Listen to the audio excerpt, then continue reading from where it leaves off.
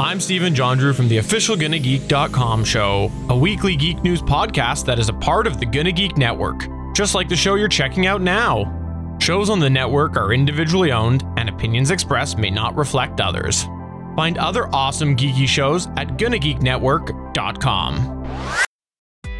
Welcome to episode 221 of Better Podcasting.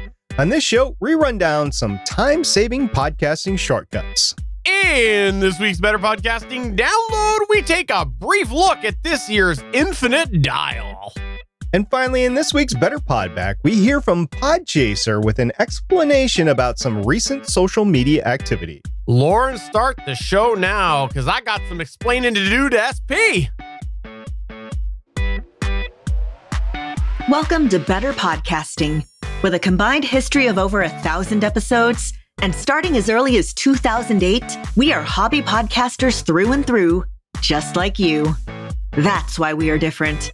We minimize the money talk so that you can focus on building a better podcast.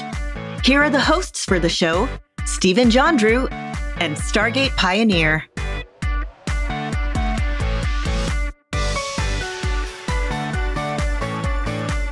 Welcome to an all-new episode of Better Podcasting. I am Stephen John Drew, and I am pleased to say that SP's here again this week.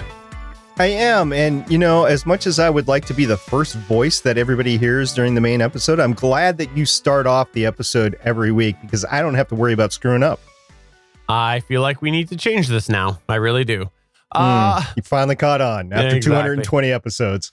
I know. We're here to talk about some fun podcast ideas of how you can make things a little bit easier with your podcast. We're going to talk about that in a minute. But before we get there, we want to mention we have a little thing we do at the top of the show when available called How I Save My Podcast. How I Save My Podcast is all about you telling us something that went wrong with your podcast. We want to know what went wrong and how did you fix it? The idea behind this is we can all share with each other that things sometimes do happen, not necessarily to our favor. And we can sometimes climb out from the rubble and restore our podcast, make it better, fix it, save our podcast. So we encourage you to send us those stories. And we have a little bit of a question this week, right, SP? Yeah, this is late breaking news today. We got a tweet earlier today, and it was from the Why Do We Read This podcast. That's at Why Do We Read This on Twitter. And the lady sent a tweet. They said, at BetterPod, how about a How Do I Save My Podcast? I'm freaking out because I accidentally deleted the wrong Audacity data file and it's not in my trash. So I've been here before and I simply asked, did you save the original file?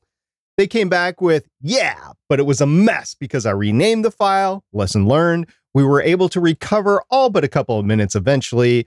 Married a techie, so that helps. I just did voiceover for the lost section. So a few lessons learned here. Number one is always have a backup. Number two, never use the actual file that you have recorded in your the DAW to do editing on. You always save another copy to do editing on it so that the original file is still there if you need to do it. And then three, yeah, do voiceover for the lost section if it's only a couple of minutes. Yes, I couldn't agree more, SP. Also, it's kind of a little bit fun when you do save your podcast by re-recording it, because if you do it well and you line up the tone and the delivery, which sometimes takes many different takes, you know that it happened. Your audience doesn't know. And when you're listening, you're like, hee hee hee, that was me from another day. I usually giggle like that. Yes, that's true. It is a pain because you try to match the voice timbre and the sound and everything. And especially if you're sick, like Steven, have fun replicating yourself, future Steven, because you're sick today. You're probably not going to be sick in a couple of days. That's hopefully the case. Let's go ahead, though, and move on to our featured segment.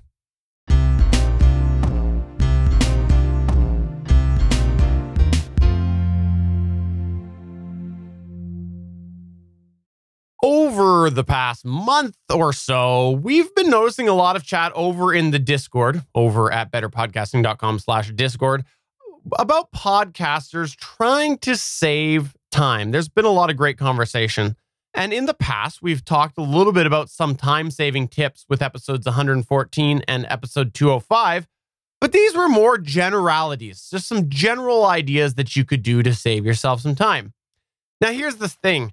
While we have in the past talked about some ways that you can save time, we've also never talked about the other side of the coin with those time-saving tips. How sometimes you still may have some manual labor and some manual intervention needed with these automation processes. And this is because in many cases, there is a level of groundwork that's needed to be laid with these different processes before you're able to use these time-saving tips. Additionally, sometimes these time-saving tips are things that will reduce time, but still have a level of manual intervention needed. And that's what we want to talk about today. We want to give you both sides of the coin there, talk about some specific methods that SP and I use. Yeah, we're not generalizing here. We're using specific examples, what we do to make things easier as we podcast and do a little bit of live streaming too. Yeah, there's a little bit in there, but also some things that we have to do manually to do with these time-saving tips. Let's kick it off with some prep work, SP. We're going to talk about how we prepare for our show to make it easier to start off the segment. As we are recording this show from two different places, yes, this show, Better Podcasting, we have to depend on technology to help plan our show and guide us through the recording session. We can't stand there and whiteboard everything out together physically. And it's just part of podcasting when you have geographically separated individuals working together. So what we do for this show is we use Google Docs for the working notes for our show. And the way that we make this easier is we've created a template that we can simply clone each time, just save it as a new file, throw the new episode number on as a title, and then go from there. It has the general show outline, for example, our main segment points, the Better Podcasting download, etc. It also has sections that we can put information in as needed, like if we have an announcement or a how I save my podcast story, just slide it right in there. But while we have this right now, we had to do a lot of work to get to that point. If you take a look at our earlier show notes, Stephen, I don't know if you've gone back and looked at them. They're just atrocious compared to the finely tuned machine that we have now. First, we had to try out some different layouts before we found the one that worked best for us. But beyond that, it also kept evolving with time. For example, when we first added the How I Save My Podcast segment, we had to modify the template to have it in the same place every week. However, there are many other continued manual things that we have to do with the document. First, obviously, we have to populate with the content each week. This is discussion points, the Better Podcasting download, copy and pasting feedback into the document so we have it there. But other things that we have to do manually with it include adding filling information such as the date, episode number, etc. We also have to organize this document manually. For example, we have this on Google Drive, but then we need to move it to an archive folder occasionally, not just one, but a bulk of them. We move over to an archive folder, and we also have to manually name it. And when we name our document, we actually include the recording date for our organizational purposes. Say like today, we're recording on a Friday. We usually record on a Tuesday. This is for our historical reference. And this is because sometimes we have multiple weeks documents simultaneously working. And when we do this, we have to manually do all the actions that we just talked about. The manual organization of the document does help us to refer to past content that we covered. For example, at the beginning of the show, Stephen mentioned that we covered time-saving tips in episodes 114 and 205. What do you bet that Stephen actually went back and searched our documents for time-saving tips? Stephen, did you do that? No, I used my time machine. That was the easier way. Well, that's the other, yeah, except for creating a time machine is not easy. But another big way that we make our prep easier is with our equipment and setup each week. I'll start us off. As we mentioned, we live stream this show through video. Now, I'm the one that actually does the streaming aspect, like the technical streaming aspect. And as such, what this means is I connect with SP through a session and then do a bunch of things to make this streaming happen on my end. Now, while there's all sorts of technical fine details that I could share to do with this, I'm going to just share one that's I think is probably most applicable to people listening or watching this show. And this is all to do with me having to set up the live stream details each week. So I have to go and set up the details each week for the live stream. I don't want to get into all the specific ins and outs of the streaming process. I just want to generalize a little bit here. This means that what I have to do is manually input an episode title to go out to the broadcast and make sure that it's streaming to various locations, because we do stream this to multiple locations. One of the ways that I've made this process easier is by using a service called Restream. It's essentially a service that I send one feed to. It goes and sends it out to a bunch of different places. And what's nice about that is there's an ability for me to go and set this information, this title, just with one click. So I put in the keystrokes, hit update, and it updates all of these different locations. Makes things quite a bit easier. But the other side of the coin here is we also stream this over on geeks.live, somewhere that I have to manually update as well. So I have to go and I have to find the YouTube URL. I have to put it over there and also update that page manually because it's a secondary piece. So there's still manual work in there, but I've saved my time using Restream. And another thing that I want to just quickly touch on here, because I do know we have some people who do video things, is I make my live video aspect a lot easier by using a couple of different tools. Number one, I have a backdrop that is full of different colors and I have different lights, and it's usually a den when I'm not podcasting, but then the lights change. Well, I use smart lighting to help, so that I just have to essentially give one command to my voice assistant and it changes it all. And the other thing that I do as well is I use something called a Stream Deck, which ends up making the live video production a little bit easier, so that I just have some hotkeys to push rather than end up having to go in and pull up my window every single week in order to pull up, or every single time I want to push a key. Don't have to do that. I just push a single button on a physical Stream Deck. But there was manual work that was needed with both of these things as well. I had to go and first configure all of my different lighting, find what looked good, find out the settings, and then go into my smart routines and program that.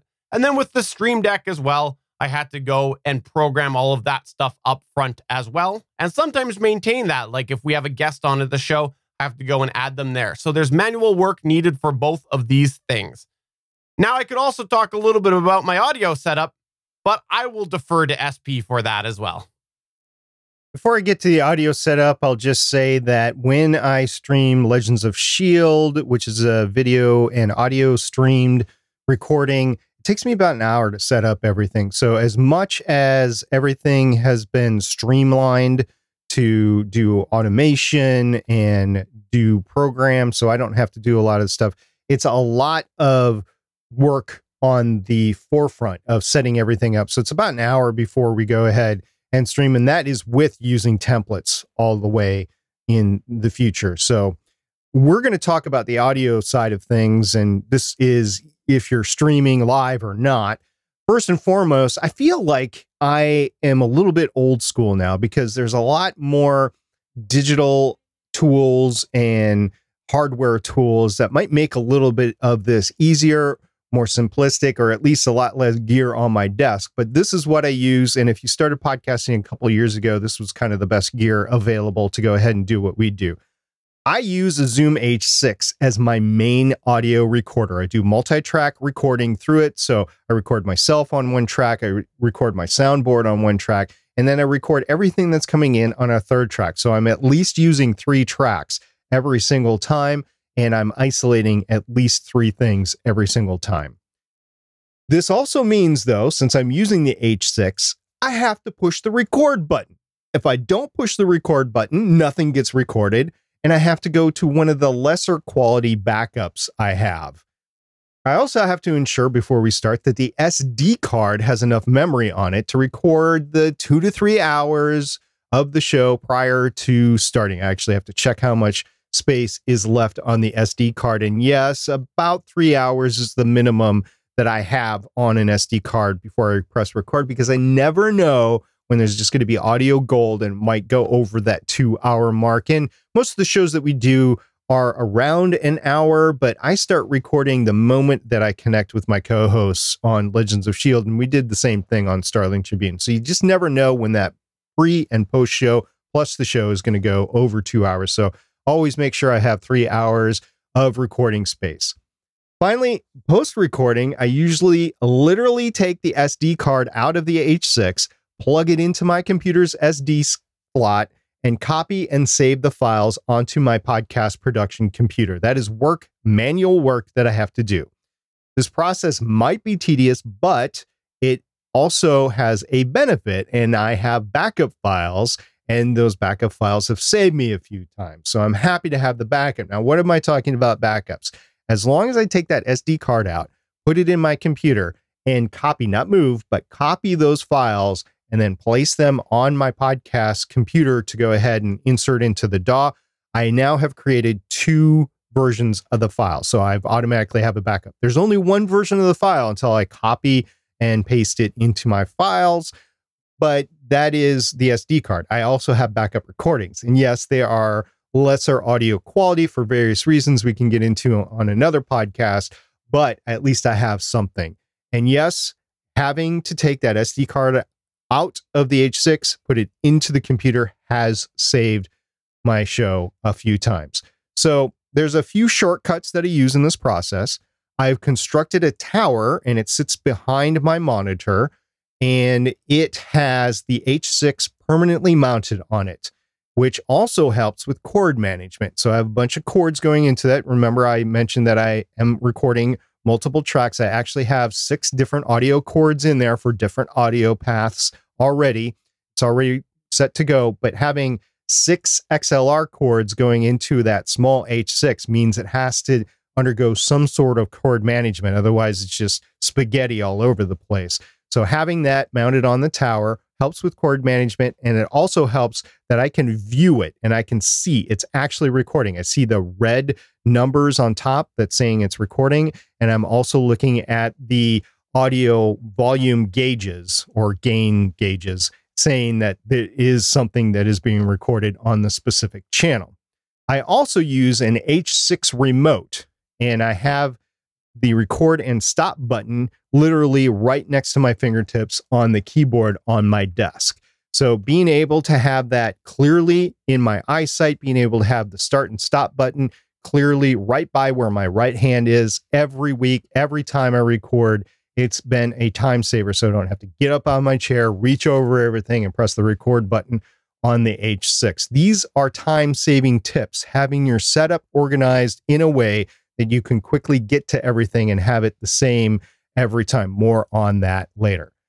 Secondly, having a common share file or file sharing system prior to recording the episode to share the recording files with your co-hosts is a great help. This is if everybody does a local recording. I know not everybody does this. Usually the best thing that you want to do if you have regular co-hosts is everybody records on their own end, even if it's with Audacity, whatever recording program that you actually use, have everybody record a backup at their end. Make sure that you have a common place to put those files so that everybody just knows where to go. For example, Legends of S.H.I.E.L.D., Michelle does a document about a day before we record. She places the OneDrive folder link in those show notes the day prior to where we record. So afterwards, we can just all throw our files in there, and then whoever's editing can go ahead and pick up those files and just go whenever they want to. Everybody just knows to do this. When we stop recording, everybody throws their files over there. And we've been going for a few years, so it's just routine and habit now, but you might have to remind your co-hosts if you're new. The producer of, or the VA or whoever's actually editing knows where to go get the files every single time. We did the same thing with Starling Tribune, and our virtual assistant or VA, Heather, never had to guess where the files were. We just told her the files were up. She went and grabbed them and then went ahead to editing. I will go ahead with another couple of time-saving tips that provide some setup prior to recording. I bought a microphone arm, And having my microphone permanently mounted in place drastically reduces setup time. And I know not everybody can do this. Not everybody can dedicate a space for podcasting. But if you have dedicated a space for podcasting, if you can permanently mount your equipment, you're gonna save some time. For me, I had to construct a unique way to permanently mount my microphone. It starts with a wall shelf, which is anchored to the wall by heavy anchors. No, we're not talking about like Navy anchors or sea anchors or anything like that. Anchors away, my boy, anchors away. No, none of that Navy stuff. Yeah, of course. You're talking about the podcasting service Anchor. No, I'm also not talking about Anchor, the service. What I'm talking about is those really robust wall anchors. And there's a reason, because there's a lot of torque and weight on it. I used a desktop mount 12-inch riser, which is actually screwed into that shelf. I've used a professional level boom arm. It's the Heil PL2T. I've used it since 2014. I haven't had to replace it yet. It's held up well. I know eventually I will have to replace it. There's also a channel for a microphone cord through that boom arm, so I don't have to worry about it getting caught anywhere. I've used a tabletop stand extension at the end of the boom arm. I mean, this boom arm is stretched as long as it actually can be. And I'm using a 3-inch Shure extension for the mic flag. So there's a place for the mic flag. And I can clearly say, like on this show, Better Podcasting, if I'm on Guinea Geeks, it's the Guinea Geek Show. And if I'm on Legends of S.H.I.E.L.D., it's the Legends of S.H.I.E.L.D. logo that's sitting up there. Every week, I just pull the microphone in and turn on the preamp, and it's ready to go. And after I'm done, I just push it away. But that was a lot of prep that I had to do to get to the point where I could just pull the microphone in, turn it on, and be ready to go. Finally, what I did is I installed a rack-mounted power switcher, which allows me to turn off and on systems that I want. We're talking about preamps, my compressor, my mixer, the speakers. Yes, I don't want the speakers on when I'm recording, so they are off. The lights, my actual podcasting lights, and all I have to do is reach over and turn the switches on and off. Now, I will tell you that there are 2 switches on there that I don't want to turn off when I'm podcasting, and I have before. They are the switches for my modem and for my router. And what I've done to mitigate that is I put in marine safety switches there, so I can clearly feel that they are different switches. And Steven right now is shaking his head at me because he remembers the Gonna Geek show that I literally turned them off mid-show, and I was just trying to show that I could turn off and on my lights. And this is before smart switches, by the way. And I took me a good 15, 20 minutes to get rebooted up because it was before the day of SSDs and quick boots up, and the router modem took forever to recycle too. So yeah, these are all time-saving tips that I have done to just be able to sit down and podcast and record. I could do it in like 15 seconds or less, really. So I am grateful that I've done all this, but it was a lot of work to set up to get to this point. But since I podcast 3 to 4 times a week, I can just sit down, rip it and grip it and go. And when you are ready to go, you're going to start recording your show, which is the next category of tips that we have. And let's kick it all off here, talking about a little bit about the way that we have made it easier for ourselves to record our podcast. And this has a lot to do with some of that equipment that SP just mentioned a second ago, is we have made our recording process easier by creating a clean signal chain for our recording. Now, one of the biggest ways that we did this was by using a DBX286 audio processor. We both do this. This adds a little bit of noise removal by using the gating function, adds a little bit of compression, and a little bit of mild EQ, more or less. But here's the thing. While you'll find all sorts of podcast advice givers recommending the DBX286, what you might not hear commonly talked about is that it's not so easy to set up. It's not you take it out of the box and you're off to the races. This is because all of these different functions, while there are not many, do end up adding up to a whole plethora of different possible sound. And so you have to take some time to dial these all in and find the right balance for your voice, equipment, and just general personal preference.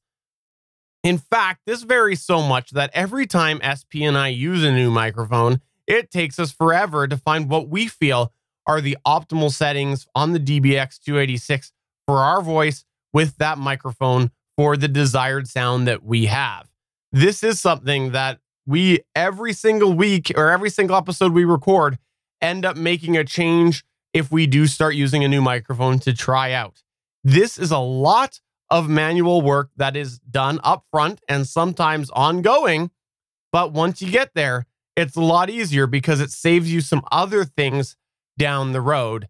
And definitely we're big advocates of the DBX 286, but it's not pull it out of the box and go. It takes time to find the right sound. The DBS 286S is not the only bit of hardware that we use, and it's not the only bit of hardware that you can use for those functions that Stephen was mentioning. However, it is by far the least expensive of the options. I mean, there's a lot of digital stuff out there, but it's all more expensive. So it just depends on what you want to do, ease versus expense. Some of the other hardware that has helped at least me later in editing are things like pop filters and windscreens. Plosives take time to take out of your recording, or it takes money with a good plugin. And I haven't found a good plugin yet that will take just the plosives out of your recording and not affect everything else. And a pop filter can definitely help reduce that editing time. You don't have to go in and take out like the lower end bass of every time that somebody says a P or a B or a T or C, something like that. That happens from time to time. I have a couple of co-hosts that they just get out of whack and they get into their microphone at a certain angle or get too close or they get too excited. And then all of a sudden the next 5, 10, 15 minutes is just a bunch of plosives. Every time they say P, I've got to go in there and reduce the bass on that, which is basically the air puff that's going over the microphone. So say anything under like 150 megahertz or something like that, I have to take out, and it reduces the pop. So if you're in your car listening to your podcast and you've got the car with a good bass system on it or something, your ears aren't blown out every time that somebody says he. So having a pop filter and a windscreen can help mitigate it. It's not going to completely reduce it, but it's going to help mitigate it. Another thing that has helped me in editing is monitor what you're recording real time. I am wearing headphones now, and Stephen are generally wearing in-ear monitors. So we're both monitoring our sound when we record. I don't have my headphones plugged into my computer or my mixer. They're plugged in directly to the Zoom H6, which is what is actually being recorded. This helps me isolate audio artifacts. Haley, for example, on Legends of S.H.I.E.L.D. a couple of months ago, started developing some audio chain issues. Instead of actually going ahead with the terrible audio, we mitigated it by having her switch in the stream to her webcam mic. And that is a workaround for now. It meant that it was at least listenable for everybody that was listening to the live stream. And her recording is still the good audio that's being recorded on her Zoom H5. But had I not been actually monitoring the recording from my Zoom H6, I might not have heard that. And I would have been extremely frustrated with a file that I thought I couldn't release after the fact just because of all of the hiss and audio artifacts that were coming out of it. It's not ideal, but it actually worked, and it worked because I was monitoring the real-time recording from my Zoom H6. If you don't have a way to monitor the actual recording, then you should look for a way to monitor the actual recording. Now, you were just talking about some of the ways that you can make things easier in recording to make your life easier with editing, but how about when you get to that actual editing process? Yes, we have some tips for saving time during the editing process. We're big advocates of editing your podcast. First thing that we want to mention right now is very similar to one of the first things we mentioned this episode, which is using a template for editing. Essentially, we've set up a way that in our editor, we have a session that we can go and duplicate each week that has a bunch of things that are pre-done for us. For example, we both use Magic's Vegas Movie Studio in the process, and in there you can add a bunch of audio effects to each person's track like EQ and other things. So instead of having to go in and apply those each individually to each person, each episode, we have a template set up that they all have these effects on there. So we're just copying the template, When we open up the template, oh, look, everything's good to go.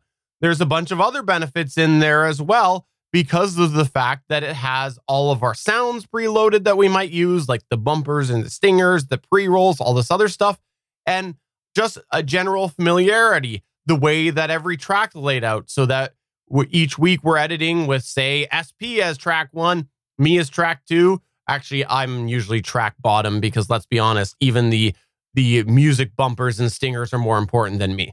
So we are using the same process each week. And again, that just helps with making things easier as you edit. But it took manual work to get there because of the fact that we had to set up these templates. We had to figure out what was going to work, and we had to make sure that that was applied in there. And sometimes we have to make changes. For example, we may have to go in and change the compression for somebody if they have changed their mic setup. Each week, every single episode that I do, I go and I take a look at the compression that we are adding to our individual tracks for this show, because sometimes something might change and I want to make sure that I'm using a certain amount of compression, relatively speaking. And so if all of a sudden SP on his end goes and turns up the gain on his microphone, I need to go in and manually reduce that on the audio track so that he sounds sort of the same level of compressed each week, rather than sounding over compressed or not compressed enough. So there is manual work that was needed to set that up, but also manual work that needs to be done ever going. And that includes if, say, again, we have a guest on here. Now I got to go and set them up a track and find out what works best for them. So it's not automated all the time, but it saves a heck of a lot of steps. And even though I have the template in Movie Studio, I go in and make sure that I'm inserting the correct compression levels on Gmax, because otherwise I either blow it out or it's just not going to be loud enough in comparison to the other tracks. So that's manual work that I do every week.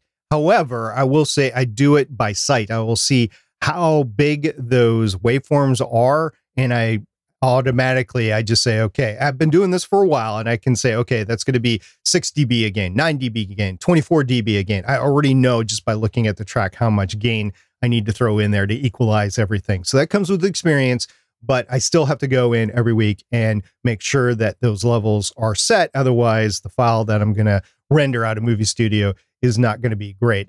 Another way that we help ourselves is by using keyboard shortcuts and hotkeys. Using keyboard shortcuts instead of a mouse can be a way to make things happen in a faster manual. For example, deleting a section, switching editing tool, etc. I'll give you 3 right off the bat that just saved me an immense amount of time. First of all, when I'm in Movie Studio, I use M, marker, and that sets the specific point that I have to throw in the bumpers, the video bumpers, the audio bumpers, and where the audio starts and stops. Using that M key for the marker really helps my editing speed and really smooths that flow. So that's one. I'm going to move on into Audacity. I use Control L for silence. That has saved me so much time. And then Control I to actually cut the track so I can move it around. I can move it and slice it and dice it. Those are 3 that I use all the time. Stephen, do you have one just off the tip of your hat that you would like to share with the crowd? I do. If you go into, actually, it's universal. If you go into your editor and you type in Control Delete SJ, it will delete Steven from all of the podcast. It's pretty amazing. I see. Well, sometimes this could be enhanced further by using hotkeys or macros, essentially a command that allows a series of action to happen, just like Steven was talking about. In both of these scenarios, there is manual intervention that is needed along the way. With simple keyboard commands, there needs to be research that is done to figure out what the commands are. This could be a matter of using a manual, looking up a video, etc. However, as keyboard commands are plentiful, there also may need to be something set up to help remember these at first. For example, creating a note that you can reference as you get to remember which keyboard command does what. We've definitely done this when using a new program. As for the hotkeys or macros, this will vary depending on the method. You may have to set it up within your editing software. It could be a piece of software to do with the keyboard. And Steven's got an example, and so do I. So Steven, why don't you start? Sure. One of the ways that I make my editing easier is the fact that I use a Logitech keyboard. It's a Logitech G105 keyboard, and it has a series of programmable keys on the left side where I can go in and I can assign them a command. And so that's what I've done is I've gone in and I've put a keyboard shortcut in there. For example, one of them is simple. Bottom one is Control S because I like to save regularly. So just by tapping my bottom left key, my project is saving. I do it all the time. Pretty much any time I make a change, I just hit that. It's just become a habit. So it's saved me a ton of time because I'm saving regularly just by getting in the habit of just flicking that key. Another one that I do as well is that in Magic's Vegas Movie Studio, to delete a big section of time, essentially taking a big like gap, for example, maybe I've taken out a big discussion point. In order to collapse all of that information, it's a series of keyboard commands that are needed. I'd have to look it up right now to see what those are because I don't use those commands anymore because all I did was program one key that it goes and it does these series of keyboard commands. And it's really, really cumbersome in Vegas Movie Studio to delete a section and collapse it. It is a series of commands. So those are a couple examples on how I do it. And then some of the other ones are just switching tools. So like one of them will be switching to the cut tool or to the selection tool. And I've just programmed those in there. So again, I'm just pushing one key rather than having to push a couple keys to use the keyboard shortcut. So it saved quite a bit of time. And also, I no longer have to remember these keyboard commands anymore. But I had to set those up originally because you have to go into the Logitech setup, the software, and enter those in and program those. And then the other aspect of that is you want to go and export those so that if you end up having to reinstall the software or reinstall your computer, you can re-import those. So there was manual work that was needed. And I might eventually start using the Stream Deck for this as well, but it's the same idea. In Audacity, I learned very early on, I used Truncate Silence for the audio version of Legends of S.H.I.E.L.D. And I learned very early on that in the version of Audacity that I use, I didn't have a shortcut key for that. So I created one. I created it by going into Edit Preferences. It brings up a menu of different things that you can look at. You can actually go into Keyboard in the preferences, and you can create your own shortcut keys to actually do this. And what I did is for Truncate Silence, I chose Alt-T. So in my version of Audacity, whenever I click Alt-T, then it truncates silence automatically, and I don't have to worry about going through the menu options and looking at it through the mouse. Short keys, in my opinion, having used CAD programs for my entire career, having using now the audio and video editing software the last 4 or 5 years, this is definitely the short keys or hotkeys or the series of commands that you can program in. It will save you so much time. So if there is an action that you need to program in, there is always a way to throw that in a macro or a hotkey or shortcut key. Experience what that is for your software that you're using, and it will save so much time as you edit every week. We also want to mention, in regards to saving time, encoding the MP3. Now, we've discussed quite heavily on this before, but we'll just snapshot it right now. We both use software that allows us to copy and paste MP3 ID3 tags from a previous episode and add them into our new MP3. It saves so much time for me, Steve, and especially in that publishing set where you've rendered the file, you're just trying to get it out, and you don't want to spend a lot of time posting everything. This is a key area that just saves so much time and aggravation. Absolutely. I have been so happy since I started using this because I used to do it all in iTunes and it was a pain in the butt, even though I was copying and pasting. This was nice just to copy the whole file, and most of those tags are there. But the thing is, this isn't always an automated process because, again, number one, we had to set that up originally. What is the format that we want every single episode that we publish? But the other side of things is that sometimes things do need to be changed in there. For example, the title. The title needs to be changed every single time. So does the description. as well as the episode number. But sometimes there's things that do change once a year that you need to now remember to change, like the year. So there are things that are manually changed, but it's nice because the rest of it is automated. Now, the last thing that we want to mention right now to do with publishing and promoting is copying and pasting a lot of information in other uses as well. For example, when we post this show, Better Podcasting, we have to post it to Libsyn, to Gonna Geek, to betterpodcasting.com. And that's a lot of keystrokes unless you copy paste. So the way I do it is I go in and I start creating it in one of these places. Honestly, I'll pick one at random. I create the notes in one place and then start copying and pasting from that to the other locations. It saves a ton of time, but again, there is some manual work needed because not all of them use all of the same formats. For example, we have all of our show notes, the things that we reference on betterpodcasting.com, but we don't have them on Libsyn. So if I pull up Libsyn and I start typing in there, then I have to go paste that over to betterpodcasting.com and then start adding other notes below that, the manual typing of the links that we've talked about, etc. When I start my show notes for the post for Legends of S.H.I.E.L.D., what I do is I go to a different program which has a template in it.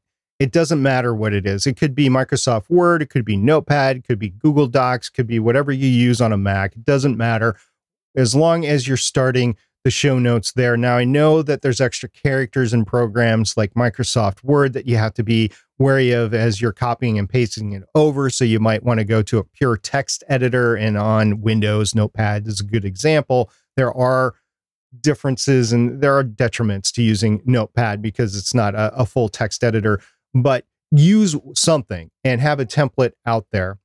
And then you can go ahead and copy and paste into everything. Sure, you're going to be changes like Steven mentioned, but if you don't start in any of them, you can make the show notes that are universal, and then you can just pick what you need and then throw it into whatever system you're doing. Like he was talking about Legends of S.H.I.E.L.D., for example. Let's take that. I post that on Libsyn. I post that on Gonna Geek.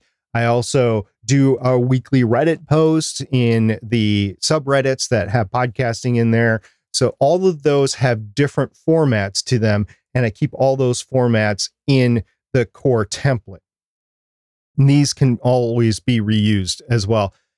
In the episode post for the content, as I'm listening while I'm editing, I actually have a place in the template to write down the posts I need to add into the episode description. Now, a lot of people do this differently. A lot of people know what they want to say and they just write it out there. I don't. So I make sure I listen to the episode of actually what was said and write those down in the episode description. You can also use the episode show notes as a source for this. I've done that as well. And having that table in the show note template to write down those ideas as I'm editing definitely helps complete the post later. If I didn't have that, I would have to go back and listen to it again for all the points. And I'm just OCD like that, so I would have to do it. And it saves so much time just to do it while I'm editing. And it definitely saves time, but I had to take the time to set up the template with the spot in the template to write down all of these things in a table so I could switch them around if I need to and have that available as I'm writing that paragraph that begins off the show notes every week on Legends of S.H.I.E.L.D. In closing, we're big advocates of using tools and techniques and methods that save yourself time. After all, you're a hobby podcaster. You're not making money off of this. You are someone who is spending your time towards your craft. But it's important to remember that as much as you automate, there's still going to be manual intervention that is needed. This is why we really do highlight the importance of time considerations when you're thinking about launching a podcast or launching a new podcast.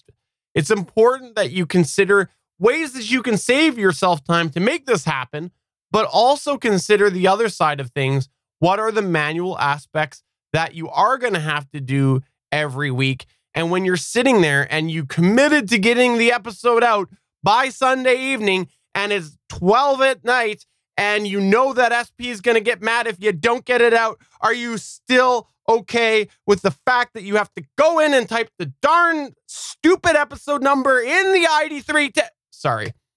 Summary, make sure you're okay with all of the manual interventions that you'll have to do in all of the processes. To that, all I have to say, Stephen, is you lobbied and asked to be the one that actually posts most of the episodes. So that's on you, buddy. You're the one that took that on. Let's download. All right. This is the Better Podcasting Download. I'll be honest with you. This week has been incredibly busy for me. And usually I try to take time off to listen to the Edison research, the infinite dial. This week, I could not take that time to do it. And I couldn't even take the time to actually watch the replay after the fact. But what I did is I went in and I saw their slides and I perused through the slides. This is a study that is done every year now and has been for the last 20 years or so. I forget what the first year was that it came out, but it is billed as the longest running survey of digital media consumer behavior in America. It has been going on since 1998. So I just answered my own question right there. We're talking about 22 years here. Not all of them, of course, have had podcasting in there because podcasting didn't start until 2004. And these Infinite Dial didn't include podcasting until a few years later. Now, the Infinite Dial does track mobile behaviors, internet audio, podcasting, social media, smart speakers, and much, much more. The study methodology is that in January or February every year, and this is 2020, Edison Research conducts a national telephone survey. This year it was with 1,502 people aged 12 years old and older. And they use a random digit dialing technique to both cell phones and landlines. The survey was offered in both English and Spanish, and the data weighted to national 12 plus US population figures. So you're talking about people that are 12 years old or over, which is what I would think you'd be interested in with podcasting to begin with. Now, we're not going to talk about the entire survey. It's 70 plus slides of information and a wonderful presentation that the guys do every year. But what we're going to do is we're going to focus specifically on podcasting because that's what we talk about here is podcasting, more specifically hobby podcasting.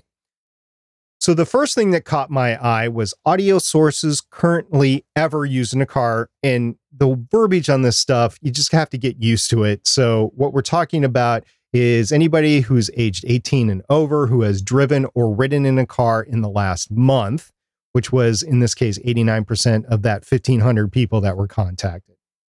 And they had podcasts on there from 2018 through 2020. So we're talking about the percentage of people that answered the survey that have used audio sources in a car. The different ones were AM, FM radio, the digital music that you own, a CD player. Yes, CD players are still pretty huge here. Online radio, podcasts, and Sirius XM. Just with the podcasts alone, in 2018, you had 23% of the respondents say they have ever listened to a podcast in a car. In 2019, that went up to 26%. And in 2020, that's 28%. So this is not accounting for people not knowing what a podcast was. Maybe previously they listened to a podcast in the car and they just didn't know about it. It sounded like talk radio to them or something like that.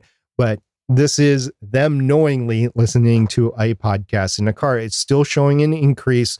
And I think especially when you're talking about CarPlay, Apple CarPlay, and what is it, Google Car? I forget what the Google version is. Google Auto? Android Auto. Because you have that and people are just streaming them directly from their phone, I think you're just going to see this go up and up over time. And I want to put some context to this. This is the aspect that I thought was pretty interesting because when you think about that at first, you're like, 23% versus 28, whatever. I think it's important to think about that percentage difference from the perspective of how a CD player declined. The results in this showed a CD player declined from 49% in 2018 down to 41% in 2020. And when you think about a CD player, think about how many people no longer use CD players and how much you are just throwing CD players to the waste bin, right? Like, think about it. Think about that.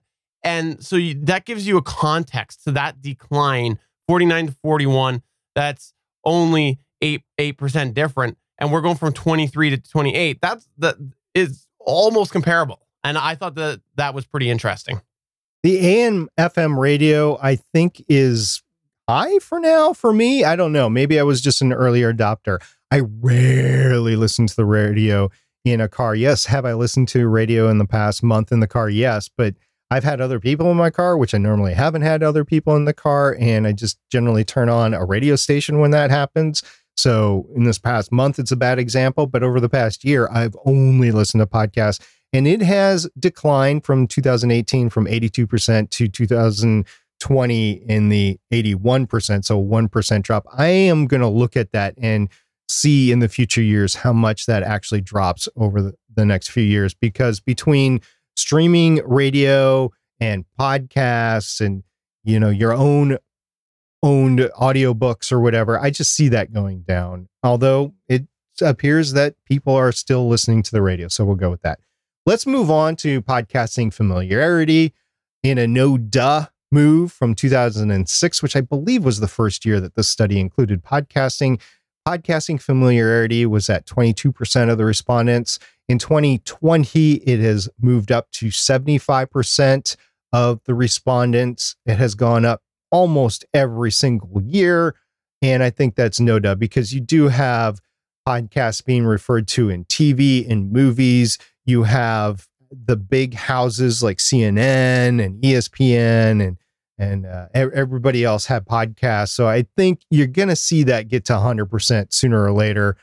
It's just going to take a little bit more time, but 75% is almost a commanding acknowledgement that podcasting is here. And by the way, Stephen, I know they do a separate Canadian survey, but this is just the United States. So this does not account for our other Northern American English speaking country. And Stephen has just left the building. Oh no. America. Wow. American flags. Okay. I really didn't send those to Stephen. He picked those up on his last trip to America. So in moving on, we're dealing with the percent that has ever listened to a podcast.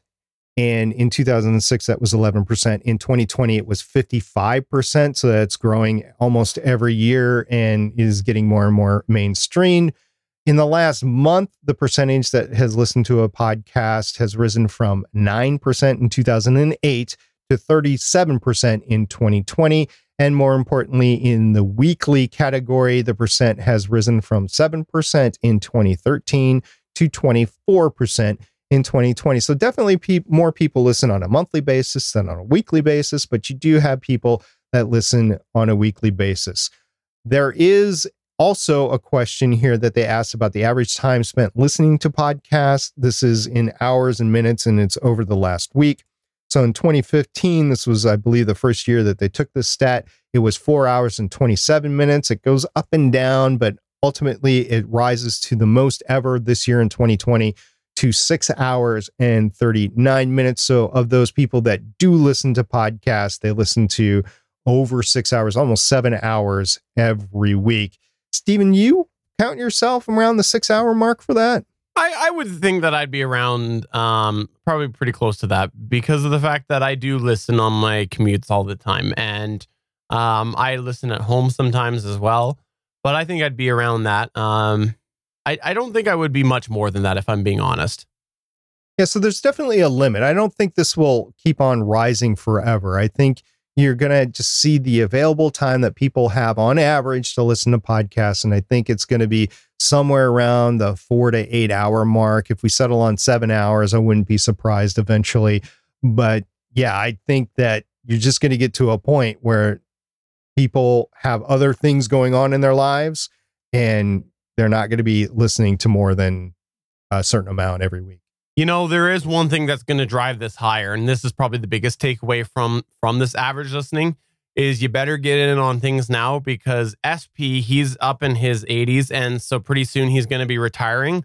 When I think 84 is his goal. And so when he hits 84 and he retires, so just a couple years away, he's going to be doing podcasts nonstop. He's going to record and release 3 per day. And that's going to be like, people are going to go, I need to listen to all this SP content. And it's going to be like 30 hours a week that people are listening to podcasts. So get in now. Well, not quite. So that stat, so 6 hours and 39 minutes average per week, coupled with the next stat that we've talked about for the last few years, it's the average number of podcasts a person listens to podcasts. And it's got everything from 1 to 11 or more. And they're saying here the average, and I haven't looked at the raw data, but they're saying that the average of people that listen to podcasts listen to 6 podcasts in the last week. So 6 hours, 39 minutes, the average person listens to 6 podcasts in a week that listens to podcasts. That's all good news. However, I just want to point out for the hobby podcaster out there, there's a lot of competition for podcasts. Soon there's going to be 1 million, if there already isn't 1 million podcasts in Apple Podcasts. There's competition to be one of those 6 podcasts, or 1 hour out of that 6 hours, 39 minutes. You got to make the best show that you can make in order to work your way into somebody's regular routine. And you are competing with the big boys out there, and even the independents that have been out there for a while, like Tom Merritt. I mean, you have to compete with that. If you're doing a tech podcast, you got to compete with that stuff. So you just need to make the best podcast that you can make. You're going to have to do some advertisements to get noticed in the 1 million podcasts that are out there. And that's the competition, to be one of those 6 podcasts, at least in the past year, 6 podcasts in the United States, or 6 hours of listening time every week. That's some tough competition. It's not impossible. I'm just saying, I'm setting realistic expectations. You got to be one of that to somebody who's out there looking for a podcast. This is where we here at Better Podcasting turn the show over to you as we run through some of your feedback. We call this segment Better Podback. We got just a couple of things we want to touch on today in the Better Podback. First, we had a question come in through our Discord, and it said, question for Steven and SP. Loved the episode about testing different mics to hear their sound, but how does one do this in a budget-friendly manner? It's not exactly like I can go out and buy all these mics, even used, to see which one sounds the best, and there's no way to test them in Guitar Center or similar stores, since the atmosphere is not applicable to real recording conditions. Any suggestions?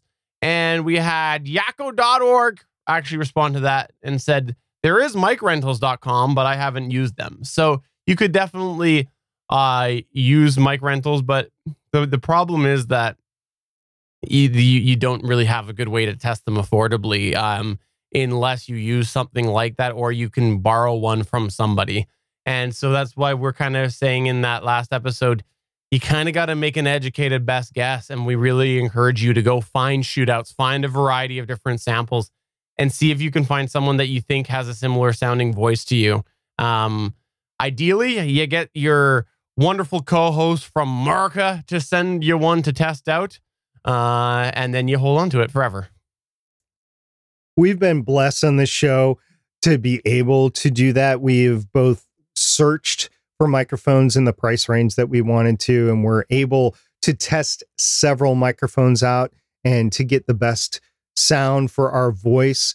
And I realize not everybody can do it. We did it because we wanted to share what we found with everybody. I know there's other people out there like Bandrew Scott over on Podcastage. He's got a lot of great YouTubes. The one thing that even Bandrew admits to is he is one person with one style of voice testing everything. He has tested different setups, but he usually goes to the, whatever it is, Scarlett 2i2 he used for several years as the staple to test the microphones out with. But, you just got to go with your gut feeling in some cases. And if you can rent them, go ahead and rent them. It is going to be expensive, but it's not going to be as expensive as buying them. So there you go there. We also had a note from Dave Klein from Podchaser step in and said, hey guys, Steph invited me in. Happy to talk about anything. So that was an unexpected pleasure brought to us by Steph Fuccio. Damien responded to that, and he just said, I'll just skip beating around the bush. The conversation that led to you being invited here was curiosity over the Podchaser Twitter dropping all of their follows.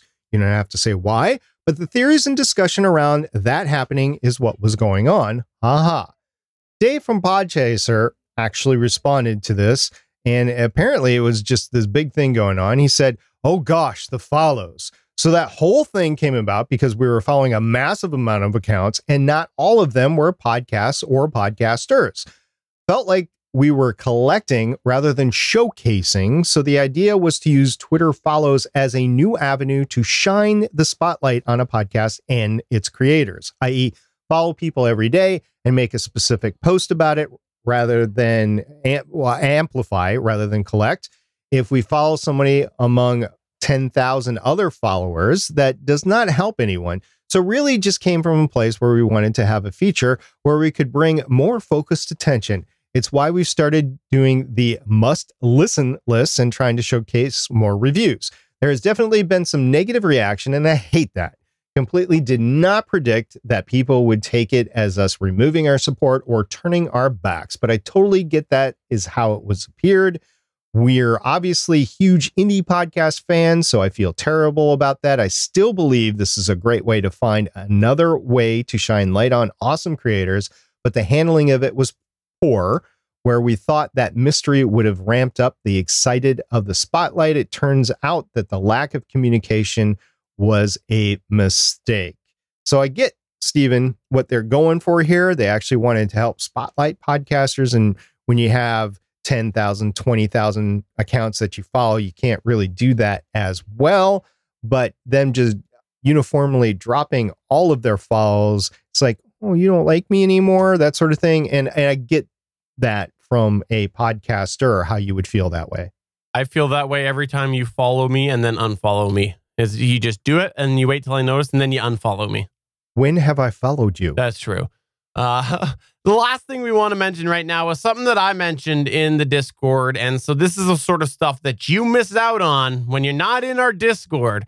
And it was a post about a thing called live caption.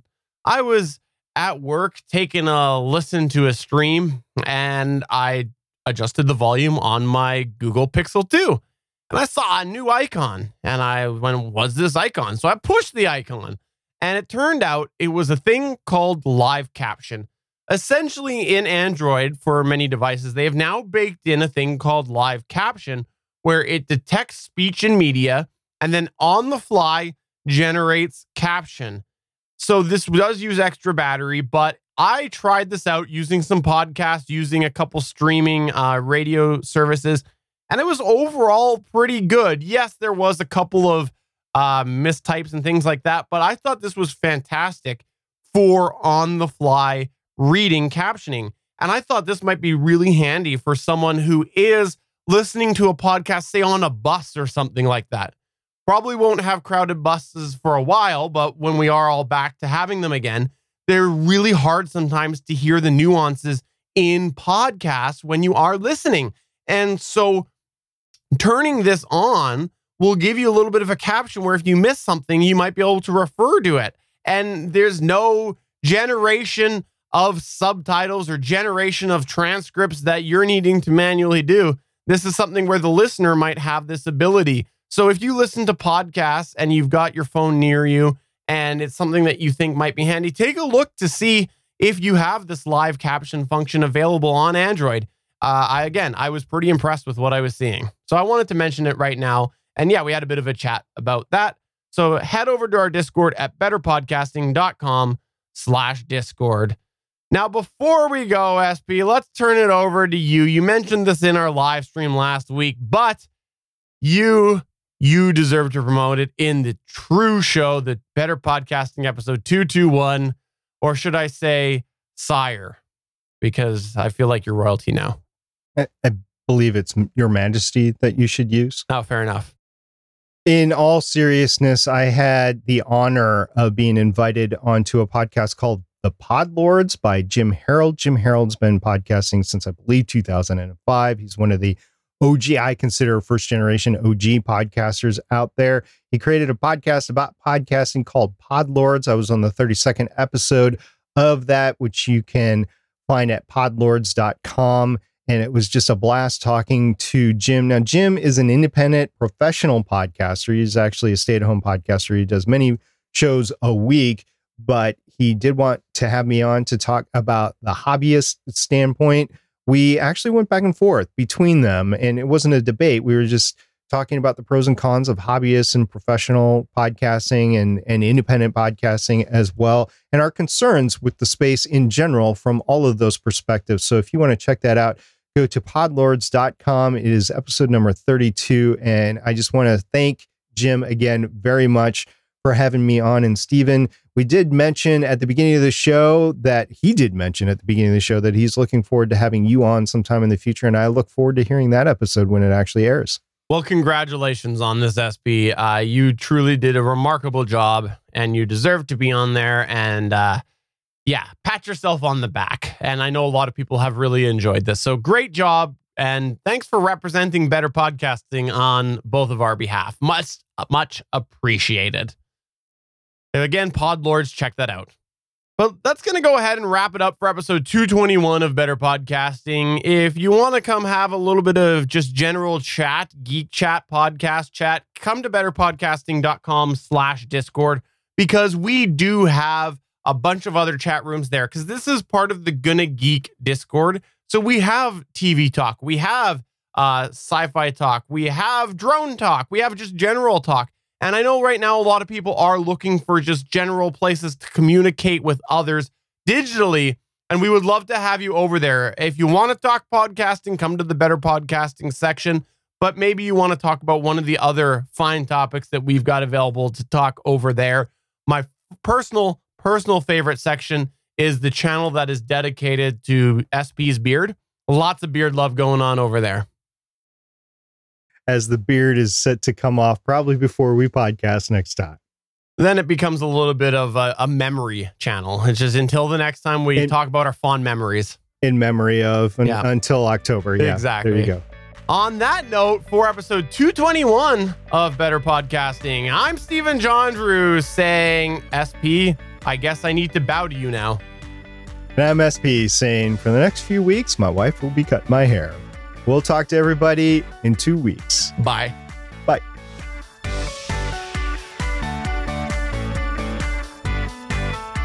Thanks for checking out another episode of Better Podcasting. You can find the full back catalog of Better Podcasting at betterpodcasting.com.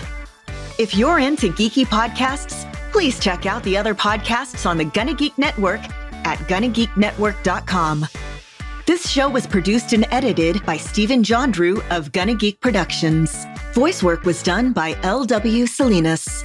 Thanks again for listening or watching, and we hope to see you again next week.